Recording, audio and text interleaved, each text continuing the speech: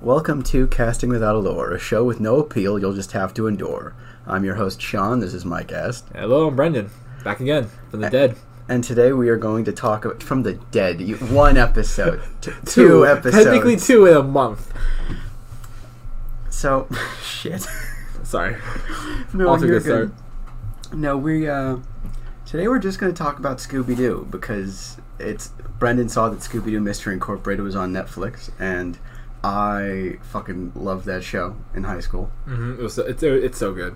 It's so good. Dude, can we just talk for a moment? If you have not seen Scooby-Doo Mystery Incorporated, Scooby-Doo Mystery Incorporated is a show that came out in 2010. Mm-hmm. It was the first Scooby-Doo that had come out in a while, I think since... I think the previous one was... I think it was that kid one, right? It was a kid... It was like... A pup named Scooby-Doo, is that what you're talking about? I think... Maybe... That's older than you might think. Yeah, I can't remember Scooby-Doo. We can look this up. Yeah, we have Google. I mean our unknown helpers from Google. Mystery Incorporated. We're really well connected. See, because here's the thing.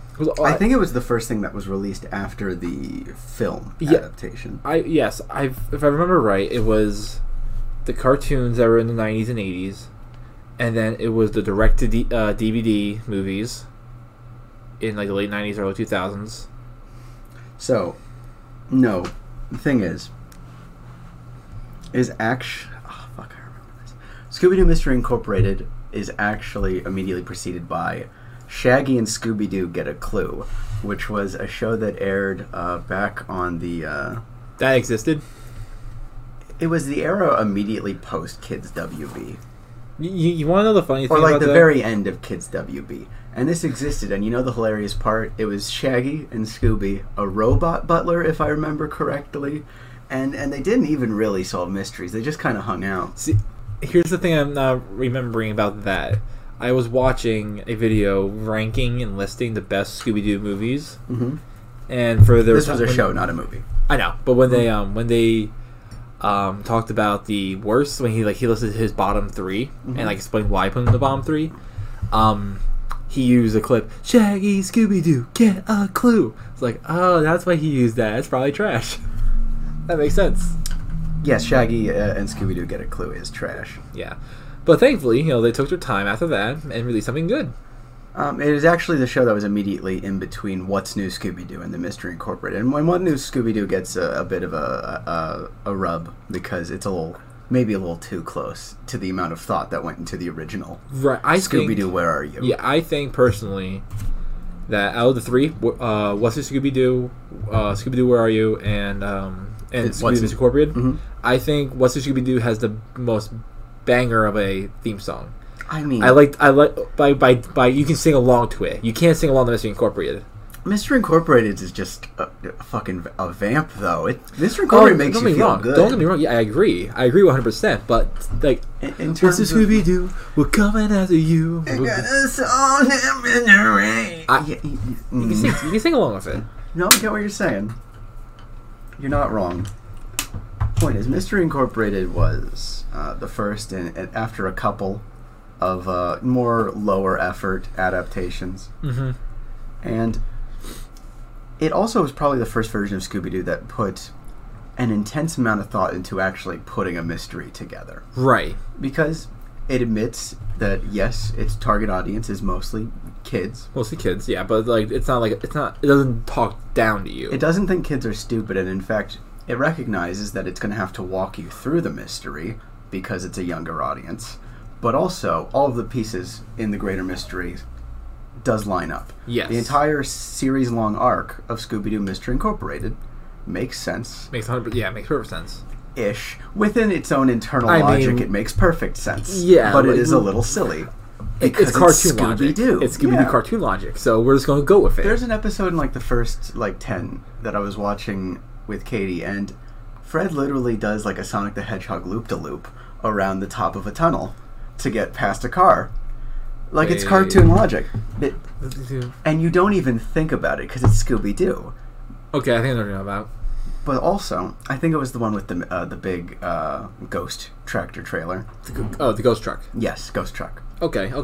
Gotcha. Oh yes, they drive the freaking truck into the mayor's office. It doesn't even come into question that he would be capable of driving a full-size panel van on the top of the roof of a tunnel. Yep.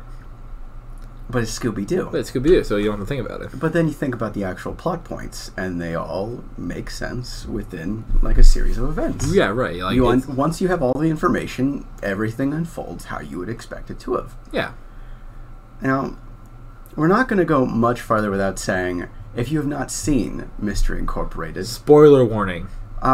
It's a 10-year-old, and actually a 10-year-old show now. But the moment you hear something on this description of events that you think sounds fucking banging, immediately turn this off. Yeah, go watch. Don't come back to this podcast. Yeah. Not when you're done. Watch. It's 52 episodes. It's a lot, but it's not quite a time commitment. They're half hour.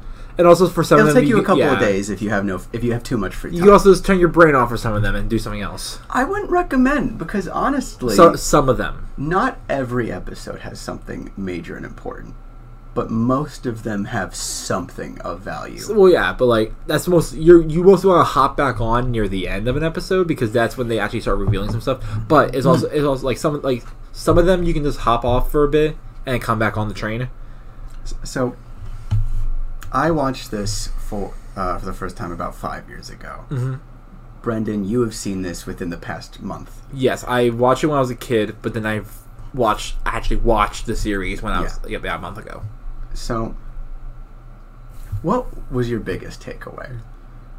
My biggest from the entire series, what was the part that stand out? It's like, okay, so this is why this is the best Scooby-Doo. The sense of continuity. Just the sense, like the fact that there's a continuity, like the show has a continuity that characters reoccur, characters have actually personality, and like, you know, it's like, oh, I wonder if Sideshow Bob is going to be a bad guy. You know, that's fair, and I'm glad you say that, because I feel like that is an excellent case for how far the bar for cartoons has raised in the past 10 years. Which is kind of surprising. Like, this was like one of the first ones that were around that kind of did this. Not in all of cartoons. Not all it was cartoons, the first. but like, it was the first Scooby-Doo that had like an intentional, well thought out continuity. Yes, and especially mystery focused. It was a part of that wave of cartoons that had like that were silly overall, but had an internal continuity that Gravity Falls.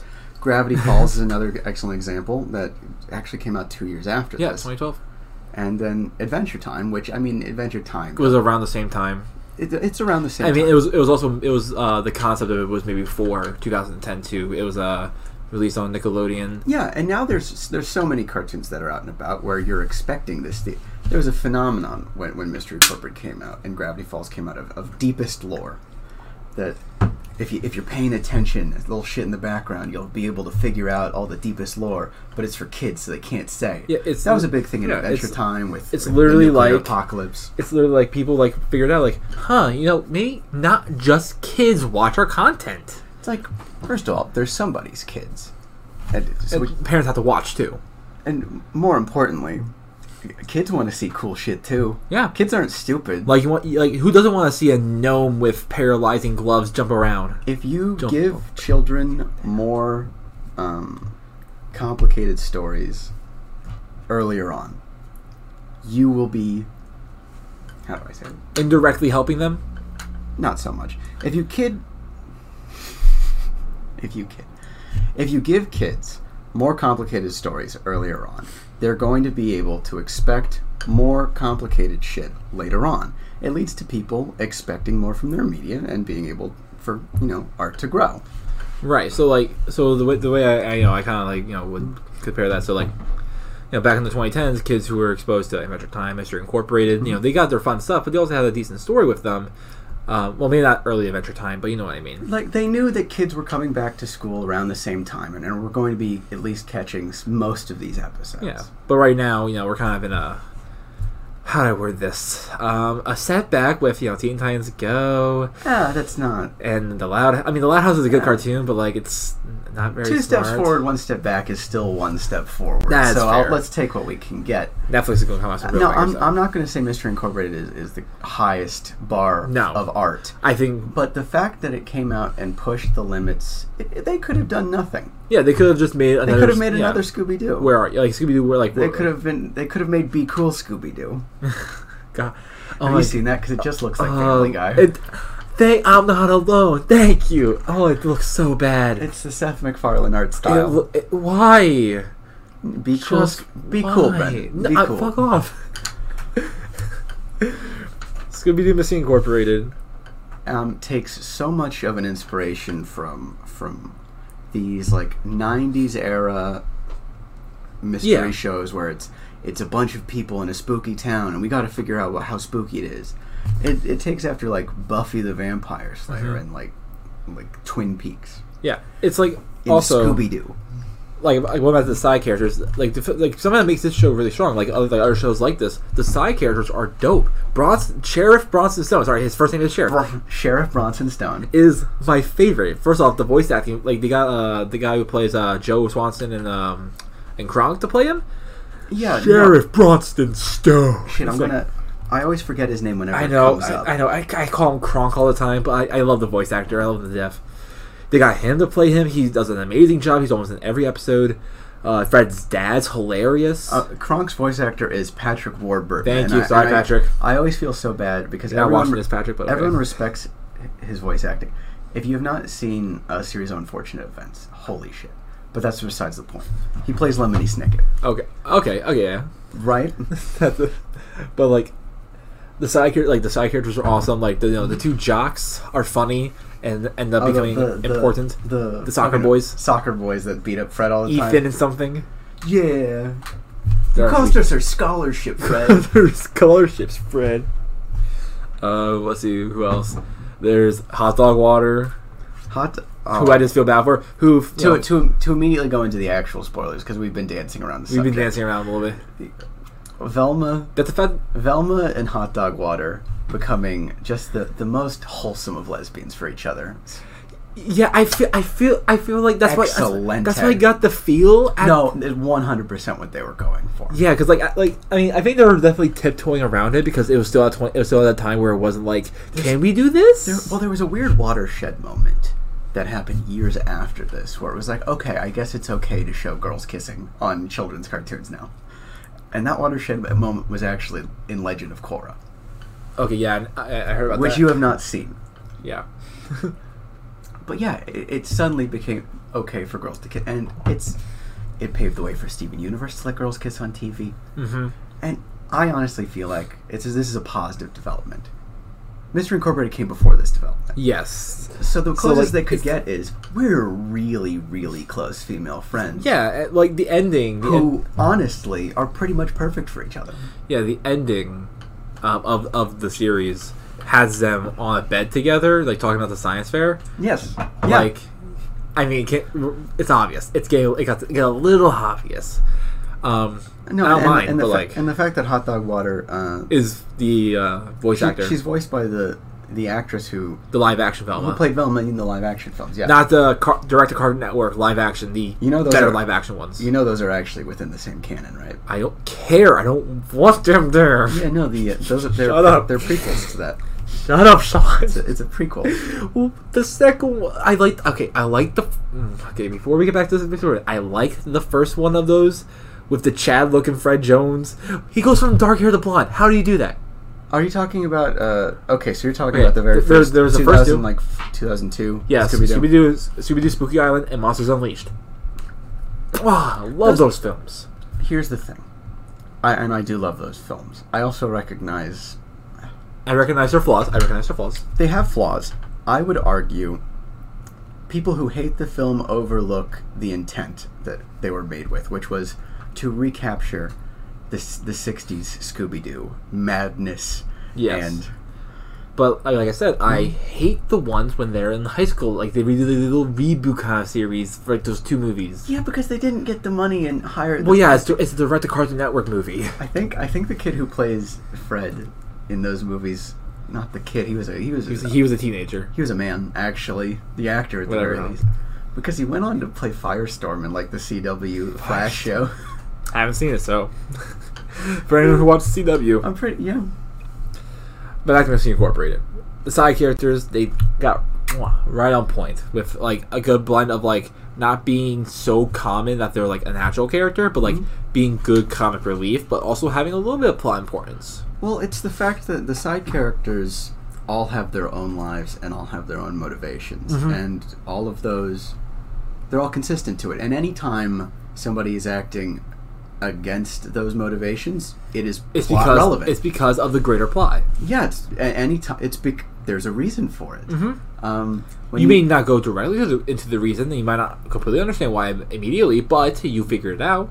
It's also the fact that you get to just take the cat right out of the bag. At the very end, when you find out there is an eldritch abomination that is up to all of this, and you find out that this evil little alien entity is pretty much responsible, not just for all of the crime that's going on in Crystal Cove, but the reason everyone's dressing up in costumes. Yes. Yes. That's the shit. I feel like we jumped the shark a little bit. That is the epitome of deepest lore. No, we gotta pop that and then work back. How did we get to Cthulhu? How did we get here? Literally Cthulhu. Because the reason why we have HP Hatecraft was right. HP Hatecraft was right, and that's probably the best goddamn part of the entire. Actually, wait. Oh my god, I didn't even think about that. Well, so this is why I wanted to start with the big shit and then go back to season 1. I rewatched as far as I could in the time allotted, season 1 and a little bit of season 2. And I actually pushed back recording this with you a day, specifically because I wanted to piece together how all of these events unfolded. Season 1, you have a few episodes where an H.P. Lovecraft mock stand-in comes in, and he's a teacher at a college, and they're solving a mystery. The beast who has no name. But you named him. But you named him in the right there. But you did. Literally. The fact is, they don't get into anything nonsensical, nothing supernatural, genuinely. Yeah, no. In the first season, if it ended where it did, it would have been a dark ending. But everything that's a mystery solved. Yeah, thank God they got a second season. And then the second season shows like, oh well, there was a bigger goings on around this. You find out that all of these little references were meant to sort of prime you for the idea of. There might be some Lovecraftian shit going on. Who's to say? I want to jump real quick back to the first episode. Yes. With Professor Ruffalo. I can't remember. I don't remember his name. He reminds me of Mark Ruffalo. I'm sure. He's a science teacher who was the first villain. He was dressed up as the Fruitenmeyer's monster. Yes. After watching the entire show and kind of looking back at it, it made a lot of sense that for randomly when a high school teacher was down in the sewers collecting spore samples. Yeah. Can't you buy them online? And 2, that the wall happened to break from him dusting it. 3, of these. Yes, continue. Sorry. 3, that he would get just as greedy. I found a secret hole with the bank. I can rob a bank. Yeah. What? And then finally, 4... Who figures out they could rob a bank and immediately is like, I feel like I'm competent and capable I feel I can rob a bank. I could do this. And then 4, the fact that, I play Payday. That the locket that kind of starts off the entire series, after being washed away decades ago, just winds up in a random cave underneath. And then in the last episode of the season, you see it get washed through that system. You see that, you get told that this evil entity was trying to manipulate. No, that's season 2. But the fact is, to jump back and forth, there is an evil entity that you find out about towards the last few episodes of the entire show, who is able to subliminally, subconsciously and subliminally affect various people, and the reason there are talking animals is a whole bunch of conspiracy aliens. This dog aliens, okay? This show, well, the whole thing is, this show basically took a bunch of genuine, how do I put this, conspiracy theorist lore. There are, you've heard some conspiracy theories of Planet X. Yes. Maybe. This is a genuine thing that has floated around certain communities for several decades now, since the 50s. We're talking about the one about Tom Cruise? No. Tom Cruise worked his way into something much older than that. Planet X, also called Nibiru. Planet X is this idea that there are... It's an old conspiracy theory that there are aliens out on Planet X that are using their various technologies in order to affect Earth politics. For shits and giggles, I suppose. To what ends? Hey, guess what? You're punked. You're on camera. Look.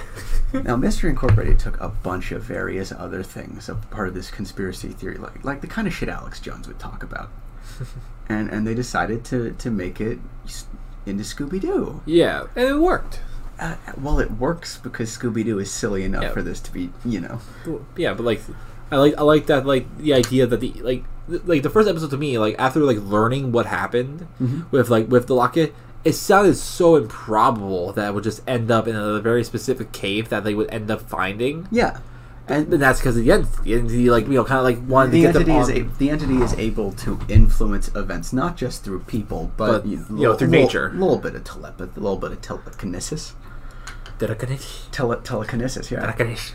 The entity is able to, and that's why the gang keeps finding it so difficult to break up. And that's why there's so many different iterations, because it finds people that work and it influences them.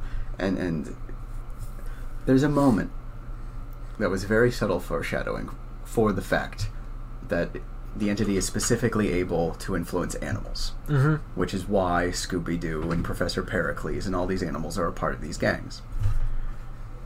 It's when Shaggy and Scooby are hiding the piece. And then I can't remember who it is, but somebody breaks into Shaggy's house and tries to steal it from them. It's not the Freak. It was the Freak. It was the Freak of Christmas. Oh, yes. Okay, it was the Freak of Christmas. The Freak goes to try to steal it, so, Mayor Dad tries to steal it from them. And Shaggy's like, I'm going to give it to you. Fuck it. Go ahead. Here's your part of the disc. And then Scooby's like, nah, fuck it. No, this is mine. Yoink. He yoinks it out of Shaggy's hands and runs away, and that feels out of character for Scooby-Doo. Scooby's not that courageous. He's not that brave. Doesn't he growl as well? Yeah. Like he like... But not like immediately at him. He's growling like as he snags it and is running away. It's not an overplayed moment, but it's something small, but out of character, that when you're looking back on it, makes sense. Yeah, because later in season 2... Because Professor Pericles is just as obsessed with it. Scooby manages I feel like I feel he's a little bit off the fucking deep end. Scooby manages to escape the influence of the disc. I believe because Shaggy has just blown that much smoke into his face over the years. I think it was because of Nora. Of his girlfriend dog, kind of like explaining to him how it works, kind of a little bit, in the fever dreams. And also, in one of the season 2 episodes, the Friar's ghost from one of the previous iterations of this gang told them that it's never trust the animal. It's always the animal. Yeah, that's a little past where I managed to rewatch, but I do remember what you're talking about. Because you find out that you remember the monks. The 5. This is what I was going at. Yes, the monks and their donkey Porto. And the whole reason the planispheric disc and the whole scroll is in the church is because the monks had the piece of the disc. And Porto decides to blow up the town. Exactly. Literally, a donkey becomes a terrorist for a second. Because mine. Because he's like, it's mine now. I want this. Goodbye. And then you find out. It goes from Porto the donkey and the friars. It stays buried in the church after the explosion. One's in the church and one's in the sunken town. Yes, they had 2 pieces.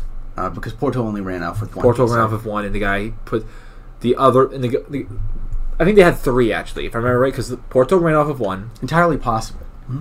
And then one was hidden in the church, and then one was hidden in the wheel cheese. Yeah. The fryer put... Yeah. That was really fucking random to me when I said, why is it in the cheese? But also, that episode foreshadows later because the guy says, the cheese told me to come here. True. To bring the disc back. True. And I was confused, like, why would a talking cheese? And then it turns out it's the curse of the disc. The fact that they wait until the late season 2 for there to be real monsters that start showing up was the part that really. Oh. Mm-hmm. Once because a monster would appear as soon as they solve a mystery, like that's not fake. Yeah.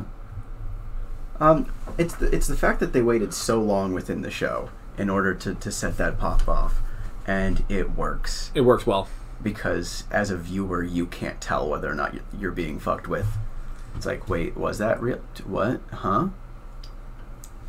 Like, was that real? Is this part of like a big? Is a Pericles plan? Exactly. And then you find out it's like, no, it's just No, it was actual warnings. Mm-hmm. Yeah, it was actual like hey, don't do this. Stop. Yeah. Stop. Please, be careful. Don't make our mistakes. Please don't do Please don't do. Oh, okay, you did it. Oh, well, okay. Okay. Well, see, I mean, at the end, they were the perfect group. No, fully. You're absolutely right on that. Which, going to the ending, again, I like and don't like the fact that to defeat Cthulhu, basically, the power of friendship. Fucking. He can't hurt us for friends. It is ultimately. Hard 11. No, you're fine. It is ultimately Scooby-Doo. And that is why I love it so much, because you can take something so dark and so serious and still have it end with the power of friendship. Yeah. And that is très magnifique. And like the fact that they build up that the only thing that can kill the sarcophagus is the heart of the jaguar, and it's like, it's an actual like heart of a spear. Yeah. And it doesn't work. Oh fuck! No, it's like, never mind. No, we are the heart of the jaguar. It's like, that trope. I like it, but that trope. Well, it's the fact that of course, people working together and the power of friendship would be the solution, since the entity manages to manipulate people and by causing infighting. Yes. If the group is working as a singular unit, he can't do shit to him. Nope. Which is why Mr. Incorporate gets so goddamn far. I think Scooby also has the best killing blow in all of anime. Just jumps, yeet a spear, yeet a stick, not even a spear, a stick at that point, and breaks the sarcophagus. Yeah. Best anime death. Best anime kill.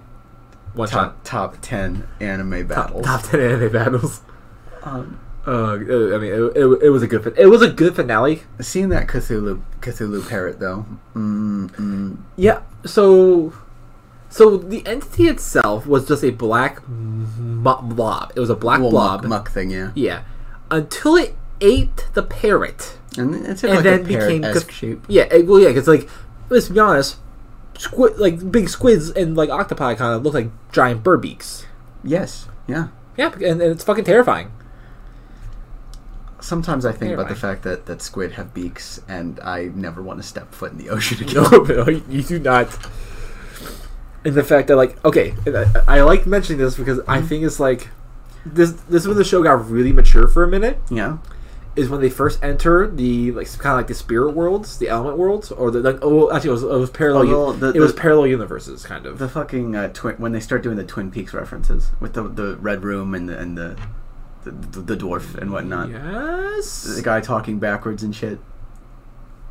Never mind. Continue. Sorry. This is like a few maybe an episode before the finale. Mm-hmm. They're walking. They go through these rooms, have to figure out the puzzles to try to get to the next room. And when they the first one, the air room, they literally they don't even like beat around the bush. They kill. Like, they hear the gunshots of their friend being murdered. Yeah. And, like...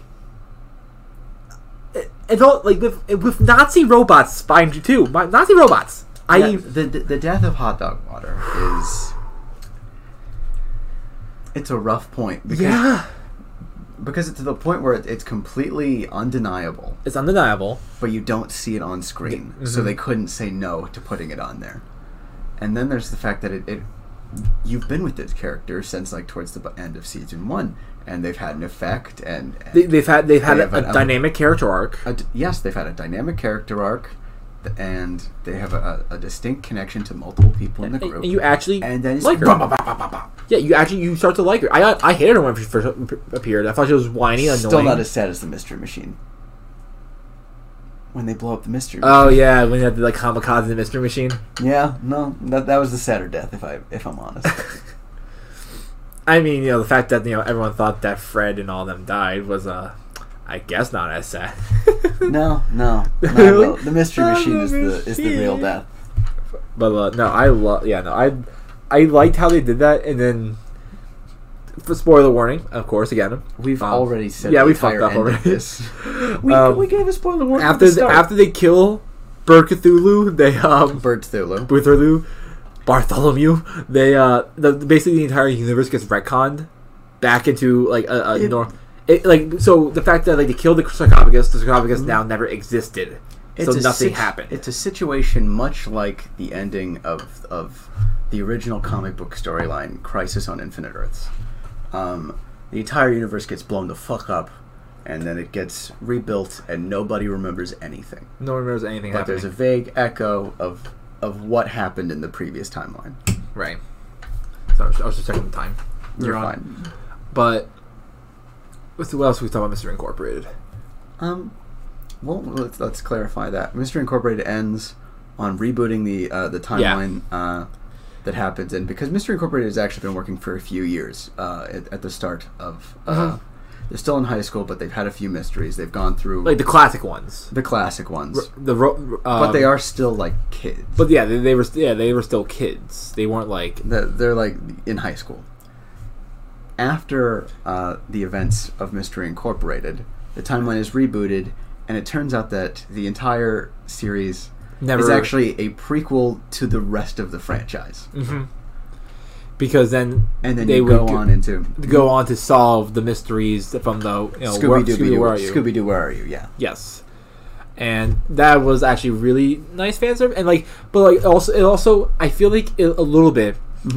I feel like it kind of cheats their sacrifices, their passions. So how I word this everyone's happy ending. Is everyone's happy ending? Yeah. But all the storylines between Daphne and her parents and Fred is basically blown away. We love Fred now because we're not. But also they're not being influenced by the evil entity. Well, part of that is yes, everyone gets their happy ending, but all of the sacrifices and the growth that they do go through does get wiped away. So, they haven't had some of the character development that they did which is kind of why the characters are a little more bland in Where Are You? Which is a little extra little detail that I like a lot. Yeah, but out of all the epilogue kind of things, the fact that if the evil entity never existed and they never were a mystery solving team. That Shaggy would be the #1 culinary student in the country. He's still lazy. I guess he focused on trying to make better food for himself, but he can be lazy, but he's also he's motivated. He's motivated by food. Yes, he's motivated by food. If anything, I feel like he would have gotten the top culinary position just from making himself food and people watching that happen. That's fair. I mean, that's fair. He's done such inventive things. Have you seen him use it? Take 2 sandwiches and fold my cards? Dude, that's amazing. It's genuinely impressive. And it kind of also makes you understand why all of the events of the original Scooby-Doo, people are well, how do 2 kids 4 kids in a van with a dog travel around the country? Well, I mean, Daphne's parents are rich, Fred's parents are rich, everyone's loaded except Velma and Velma and Shaggy are middle class. Shaggy is straight up affluent. His parents own a manor larger than Daphne's, actually. Shaggy is richer than Daphne in this one. Fred is the mayor's son, who's also well off. Well, not in the reboot. Not in the rebooted timeline towards the end. Yeah. You're right. I mean, it's been so long Yeah, since I've seen no, the ending, so I can't remember.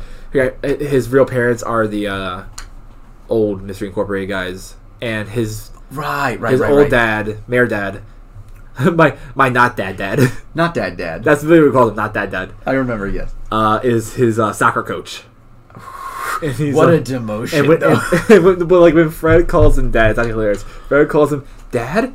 Fred, you're like a son to me. Okay, so can we go back for a brief moment and talk about Fred Jones Sr.? Because one of my favorite characters. Fred Jones, one, he's a delight and a hoot, if also a tremendous piece of shit. He is... Consider the events of Season 1.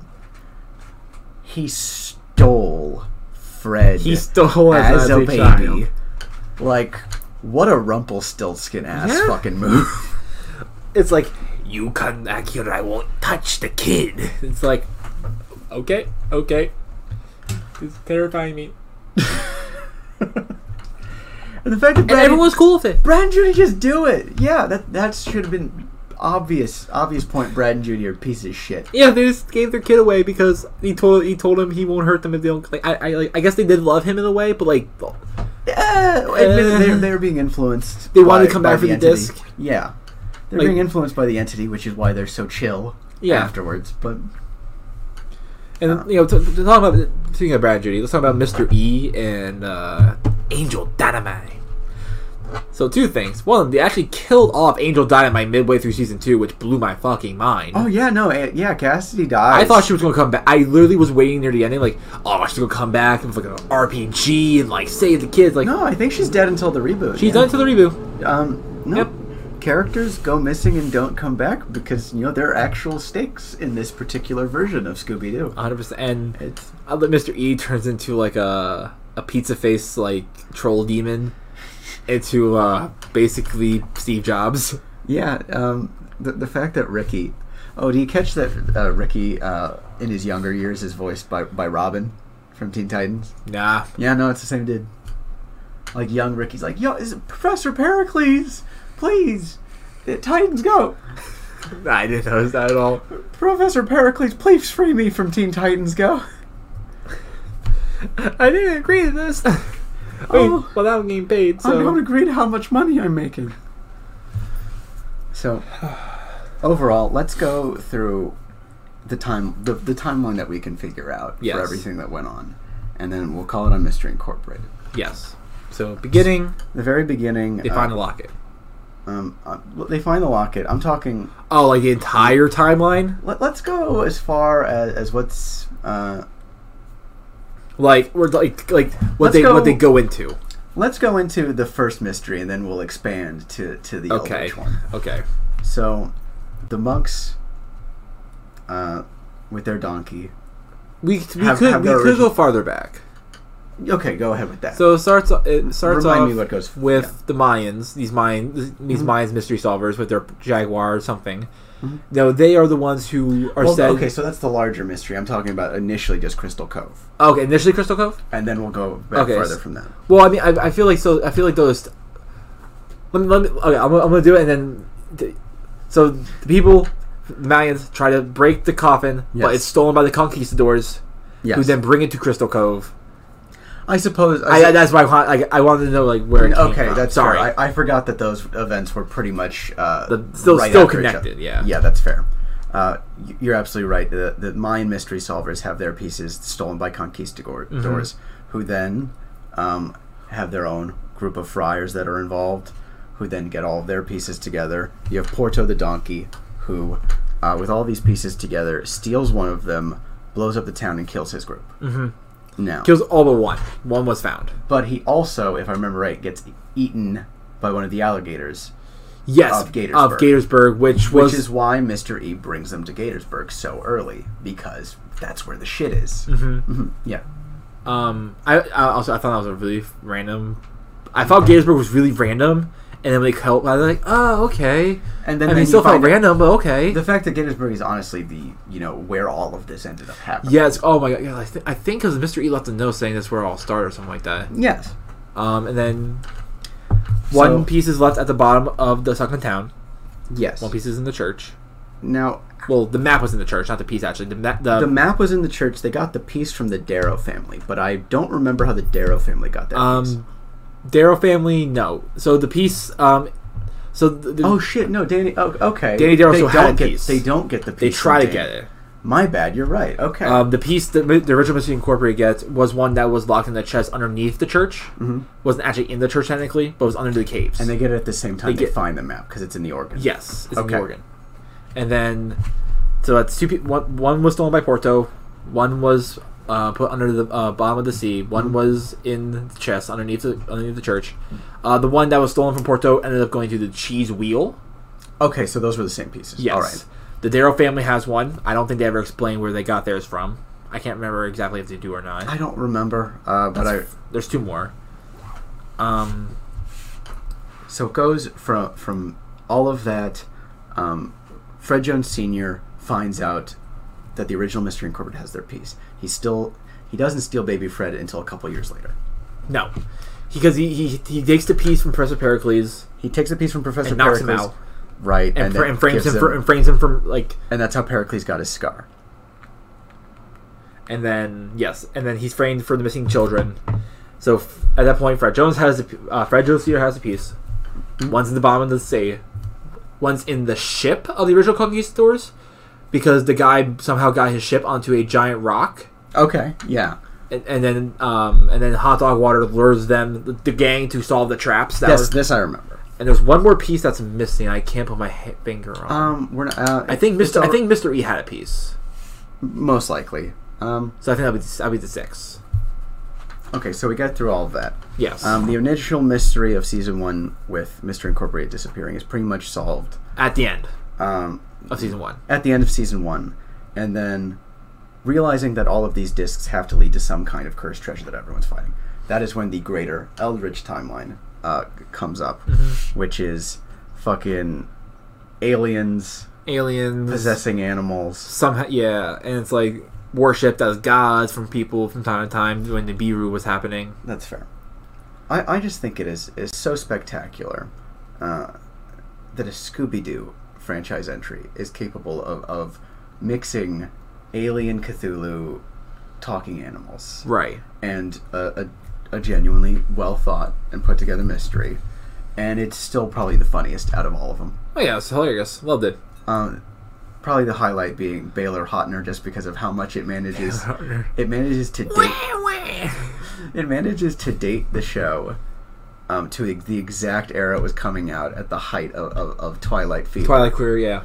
And still manages to not make the show itself feel dated. Exactly. I agree. So I think that's any closing points on Mystery Incorporated? We've pretty much spoiled everything. Anybody who's gotten to the end of this is like, well, has to agree or just will hate the show. Yeah. Sorry, guys. No, you're fine. If you don't care about Scooby-Doo and us talking about all of this crazy shit has managed to convince you, honestly, having this shit spoiled isn't as bad. It's not going to ruin it, because honestly, most of the joy of this show is just seeing the characters interact. But going into this fresh is the optimal. Is optimal, yeah. So if you listen to this and you think all this shit's crazy, it's probably best that we weren't very concise and clear. No. Try and forget some of the cool shit. We are very not concise. We were a little rambling so that hopefully you don't make your own conclusion. Make your own conclusion. Exactly. And like also you can find pieces of of the story that we missed and we didn't talk about. Yeah. Entirely possible. We didn't do too much research. Don't comment it because I'll feel bad. No comment. I want to know what did we miss. So I guess we can go over to our second and hopefully final piece of topic. Yeah, we'll just talk about that. Wow, we're only on 40 minutes right now. I fucking love Scooby-Doo. I love Scooby-Doo too, man. We didn't even talk about all of the Anyway. So, the other one we wanted to talk about, we wanted to do a little bit of a mini spoiler cast, since it's an ongoing show. In our first episode, we talked about the Dragon Prince. Yes, and you told me about it. I've been nagging you about it for a while beforehand, and then I actually sat down and watched it because I knew for a fact that this was a show that would get stuck in your head for a while. It did. It's created by one of the head writers for Avatar: The Last Airbender. Okay.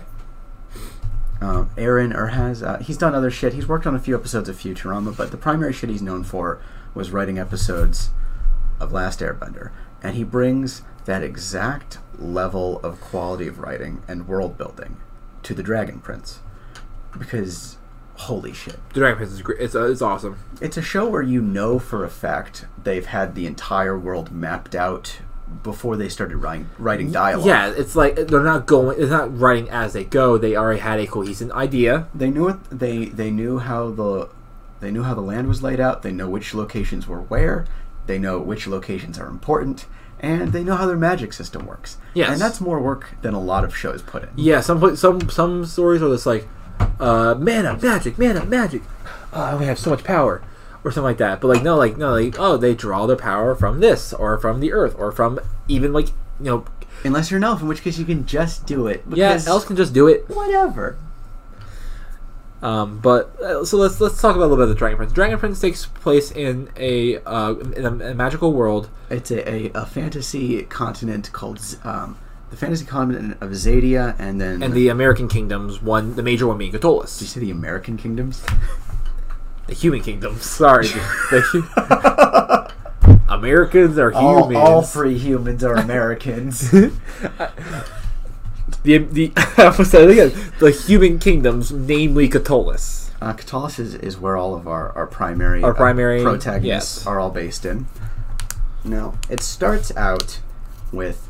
This is also going to be a little mini spoiler cast. It starts out with a very important character death. Yes. And that character ends up actually being a very important figure of the story posthumously. Question. Yes. How spoilery are we going for Dragon Prince? Let's stick to to season 1 for right now. Okay. Because we can do another talk in a few. We'll do each season in an episode so that people can catch up along. Okay. With us. Yeah. So first off, go see. It's an ongoing show, so there's a lot less to talk about as a whole, and it's much easier for you to understand if you're also going along with us. So we'll talk about season 1 for now. Okay. And then we will go through other stuff later on. Now. So what's the most important part in season 1? Like jelly tarts? Jelly tarts. Jelly tarts. They actually look delicious. So with Dragon Prince season 1, I like that they set up characters and motives. I like kind of there's a little bit of naiveness in it, as I would say. Like the characters, there's a little bit of a naivete, and in fact, our two protagonists, Callum and are still like they're royal children. They're they're sheltered. They're sheltered. They haven't been exposed to too much. Exactly. But I like seeing the little bit of growth they have over time. Also, I'm just trying to remember what happens in season 1 too. That's fair because it's the one that I've seen the longest ago. It ends with this, right? It ends with Callum breaking the orb that he's carried the whole series. Yes. Okay. Sorry, I just want to make sure that I wasn't going to spoil stuff past that. Yes, I get you. The season itself is an excellent example of if you like a show in the first season, you're going to love it more. You might love it in the second. The second and third season are better, in my opinion. Part of it is that the first season is dedicated so much to setting up future character arcs that have already paid off very handsomely. Yes. By the current season, which is season 3. Yes, they pay off really good, and It's a show that thinks ahead because there are arguments that are seeded in the first season that don't take place until the third. Nothing blooms in third or even 2. Very early 2. Yes. The big downfall. Sure. Yes. The season starts with the death of the King of Catullus. Okay, so we're actually, I was making sure we were actually going to say his name or not. Yes. Daddy dead. What King Heron? Yeah. King. Shit, we're gonna look this up. Yeah, go for me. King. I feel like it's H. It is an age, but here I'll just cut this. But I actually, when I first saw him, like King Hera. Hera. So the actual the King of Cthulhu is named King Hera. Yes, continue. I was gonna say when I first saw him, I kind of say, "Hey, Dreadlock King." Yeah, that's he has okay. I like this hair. Okay, his hair is very nice. His design, his character design is really nice. It's the fact that you can tell that shit. What's the why I'm talking about that he's like you can tell that he has a his character design shows that he has a very human side, as well as the fact that being a king, he does know the formalities that are asked of him. Yes. He's not completely rigid, but he's not flexible either. Yeah, not like Mr. Crew Cut douchebag. Oh, Soren, yeah, fucking Soren. What's his dad's name again?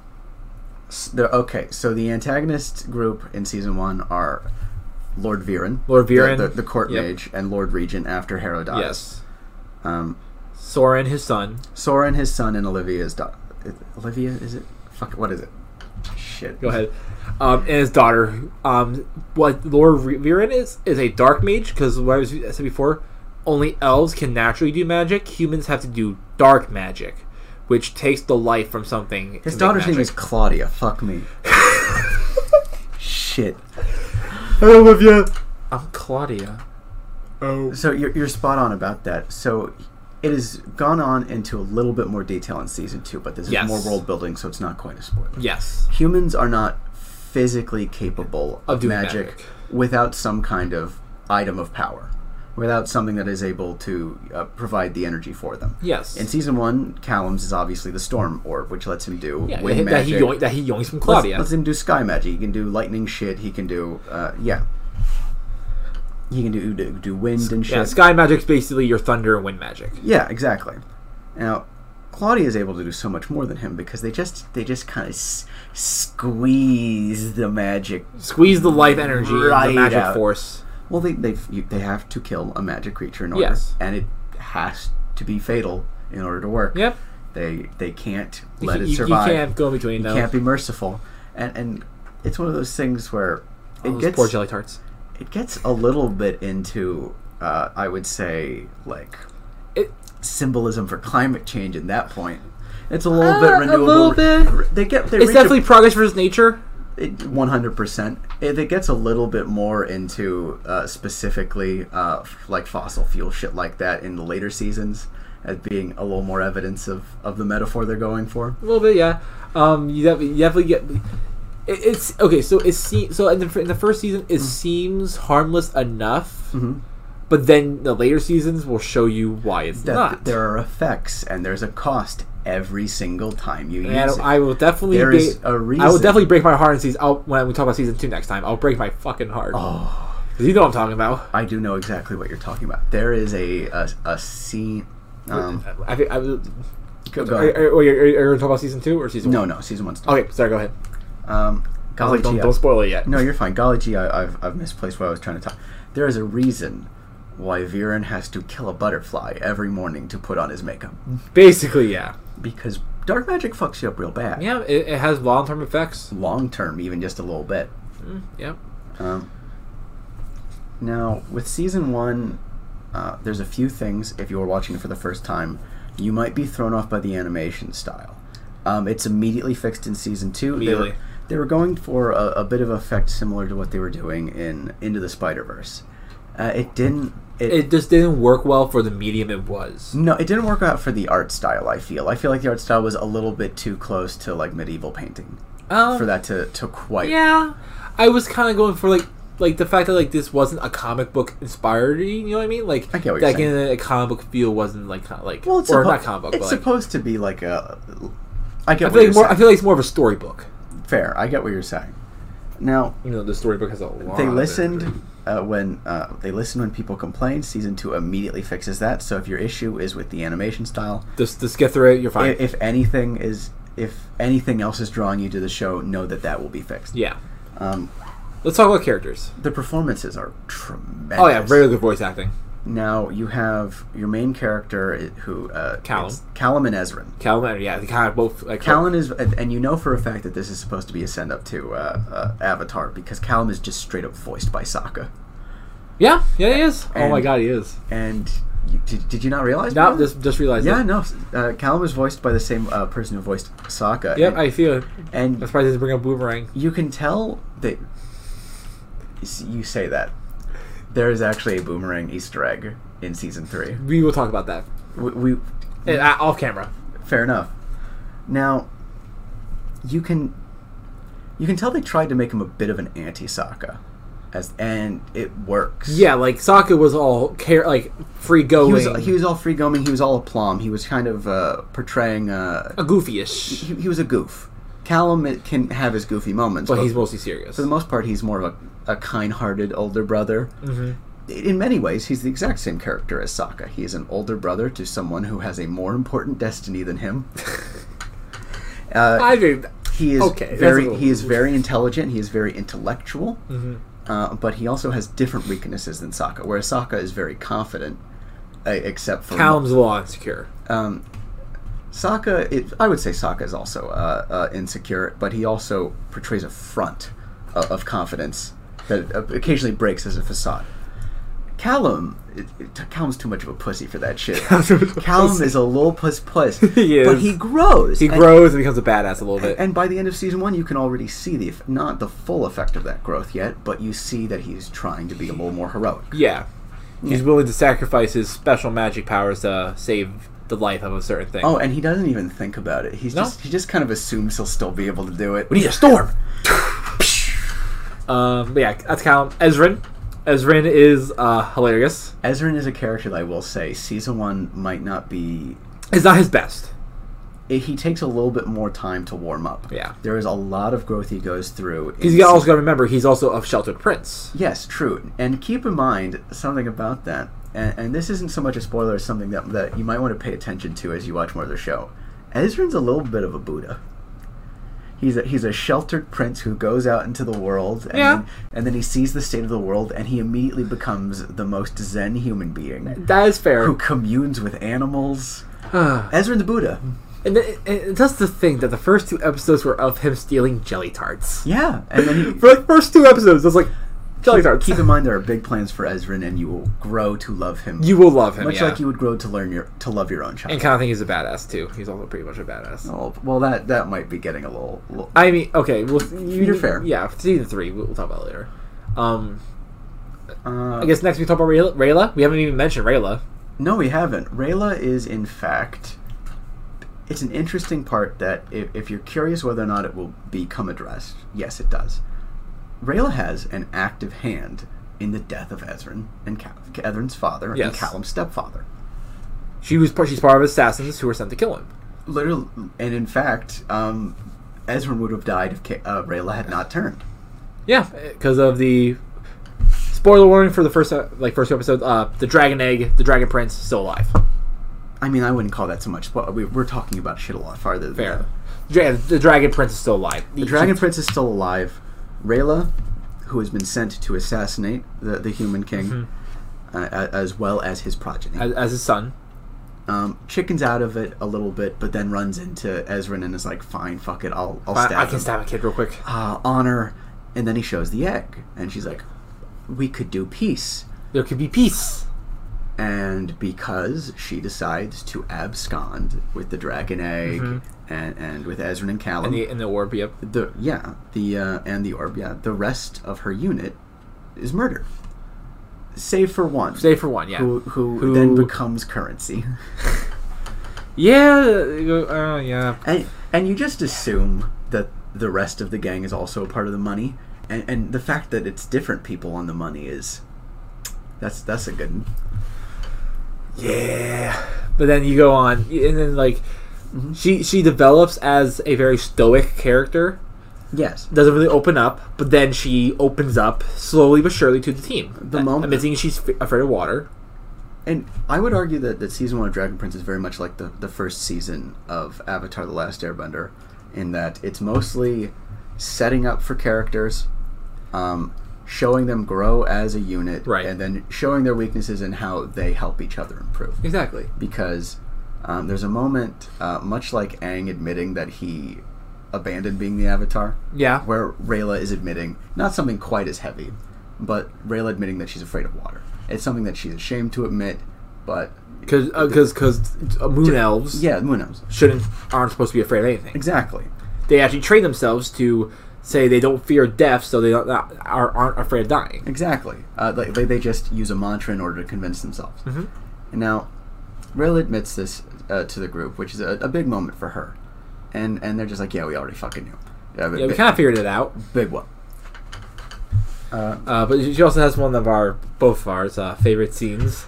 Rayla is also an excellent source of comedy, and it's the show is an excellent array of humor. Of humor, fantasy, and action. The humor itself, it's mostly on the childish end, admittedly, but there are some moments that are real joys. There is a character who is deaf, and yes, Amira. Amaya. They're Aunt Amaya. Yes, she is probably one of the most badass characters in the show. And then they use the fact that she is deaf, which you'd think that's not the that's pointing fun at her, but no. No, they're not using the fact that she is deaf as humor or anything. They're using how people react to her being deaf as a lot of the comedy. And she also is the character that tells the most jokes. Yeah.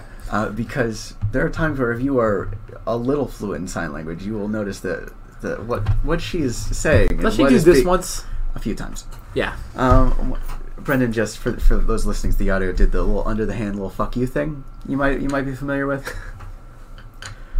There are a few times where what she is translated as saying is not what those hand signs necessarily mean. Yeah, the guys, her translator is he's real picky about what he translates. Yeah, a little bit. There's actually if you turn the audio description on, there will be some times where he describes what she is signing, and there are some times where he will explicitly not tell you what she is signing. But to go back to what you were saying about Rayla has one of our favorite scenes. Rayla has a recurring bit where she dresses up as a human because humans hate elves. Humans will kill an elf on sight. When they have to go into a human town, she needs to disguise herself as human Rayla. Because the tension between the magical and non-magical races, it's basically almost at war. Real high. They kind of. There are like full out war, like invading. Yes. Rayla goes into town dressed up as human Rayla, where she just puts a hood on, gives herself an extra finger, and goes, howdy, fella human fellas, and it works every single time. It works everyone's fooled. To the point where the only time she gets caught are because she just actively starts doing elf shit, like jumping around. She's like, oh boy, don't you love your sub-century lifespans? Another one of the lines that sticks with me a lot is Claudia talking to Soren about how she invented coffee. And she's like, I call it brown morning wake-up potion. Yes. She invents coffee. It's called a brown morning wake-up potion. And then the coffee makes her start farting, and he's like, was that your horse? That joke was like that was the lowest low of the first season, in my opinion. Yes. I would say that was the most kid humor, but I mean, like, season 1 of Avatar had similar moments. Yeah, I know. Kid has humor. Well, that's what I'm saying. It's sort of a thing. But, like, I mean, I'm just being honest with my critique. Fair. You start out with the lowbrow humor, and then by the time you get to your last seasons, they're already, like, teenagers now. You don't gotta. Your audience is grown up with you. You're fine. They're growing up. But come on, they can say shit on Red Dragon Prince. Yeah. Let's see. Anything else we should really add about Dragon Prince Season 1? I think Season 1 does so much setting up that there's not really too much of a payoff to describe in this. Not yet. Season 3 gives you the payoff. Season 1 is that the Dragon's born. Hatches out of his egg. And like, ooh la la, is he going to be a cool dude? Or are they going to hang out? And it turns out he's a real cool dude. He's a fucking adorable. It's to the point where it's like, you forget that he is fully sentient until he starts doing some real smart shit. Didn't go over this. Rayla almost loses her fucking arm. Like, it's about to be cut off by cutting off circulation. That's an excellent point. That it shows very early on the culture of the Moon Shadow Elves. Commitment. In order to commit to their contract, the price to ensure that you will go on is that you are bound. You are bound to your kill, basically. And your cuffs, the cuffs that they put on you, squeeze tighter and tighter the longer that you've gone without fulfilling your contract. Because if it weren't for the fact that Zim was capable of tearing through it. Yeah, because dragons are like the most powerful beings in the world. Exactly. Rayla would have lost her hand instead of kill Ezrin.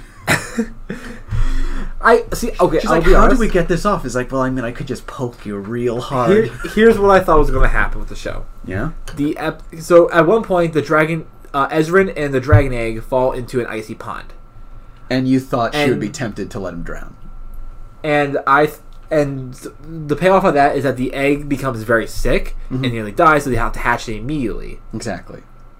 I thought Ezrin was going to die, but then resuscitate.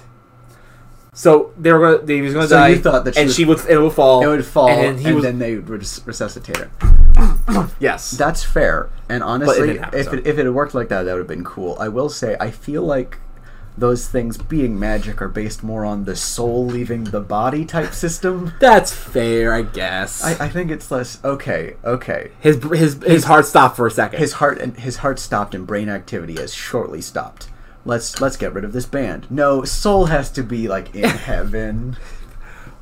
Or whatever the hell they have in that universe. Yeah, elf. Fair, but whatever, bite me. So, do you have anything else to add on Dragon Prince? Besides that's good, no. Yeah, I mean, these are shows that I've been bullying you to watch for a while now. We're both very passionate about them. He won't shut up about JoJo. Brendan, it's fucking funny. I had to cut out like 20 minutes of the last crew I had on here shitting on JoJo. I was trying to tell him, like, no, it's a 36-year-old franchise. It gets better, I promise.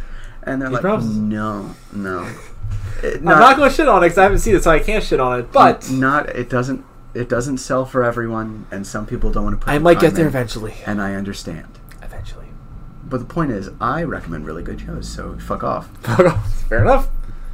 And I'm sure next time we'll talk about something you like to watch. We just did two shows. Exactly. All right. Well, I think that's all we got for today and for this episode. That's it for this then. Yeah.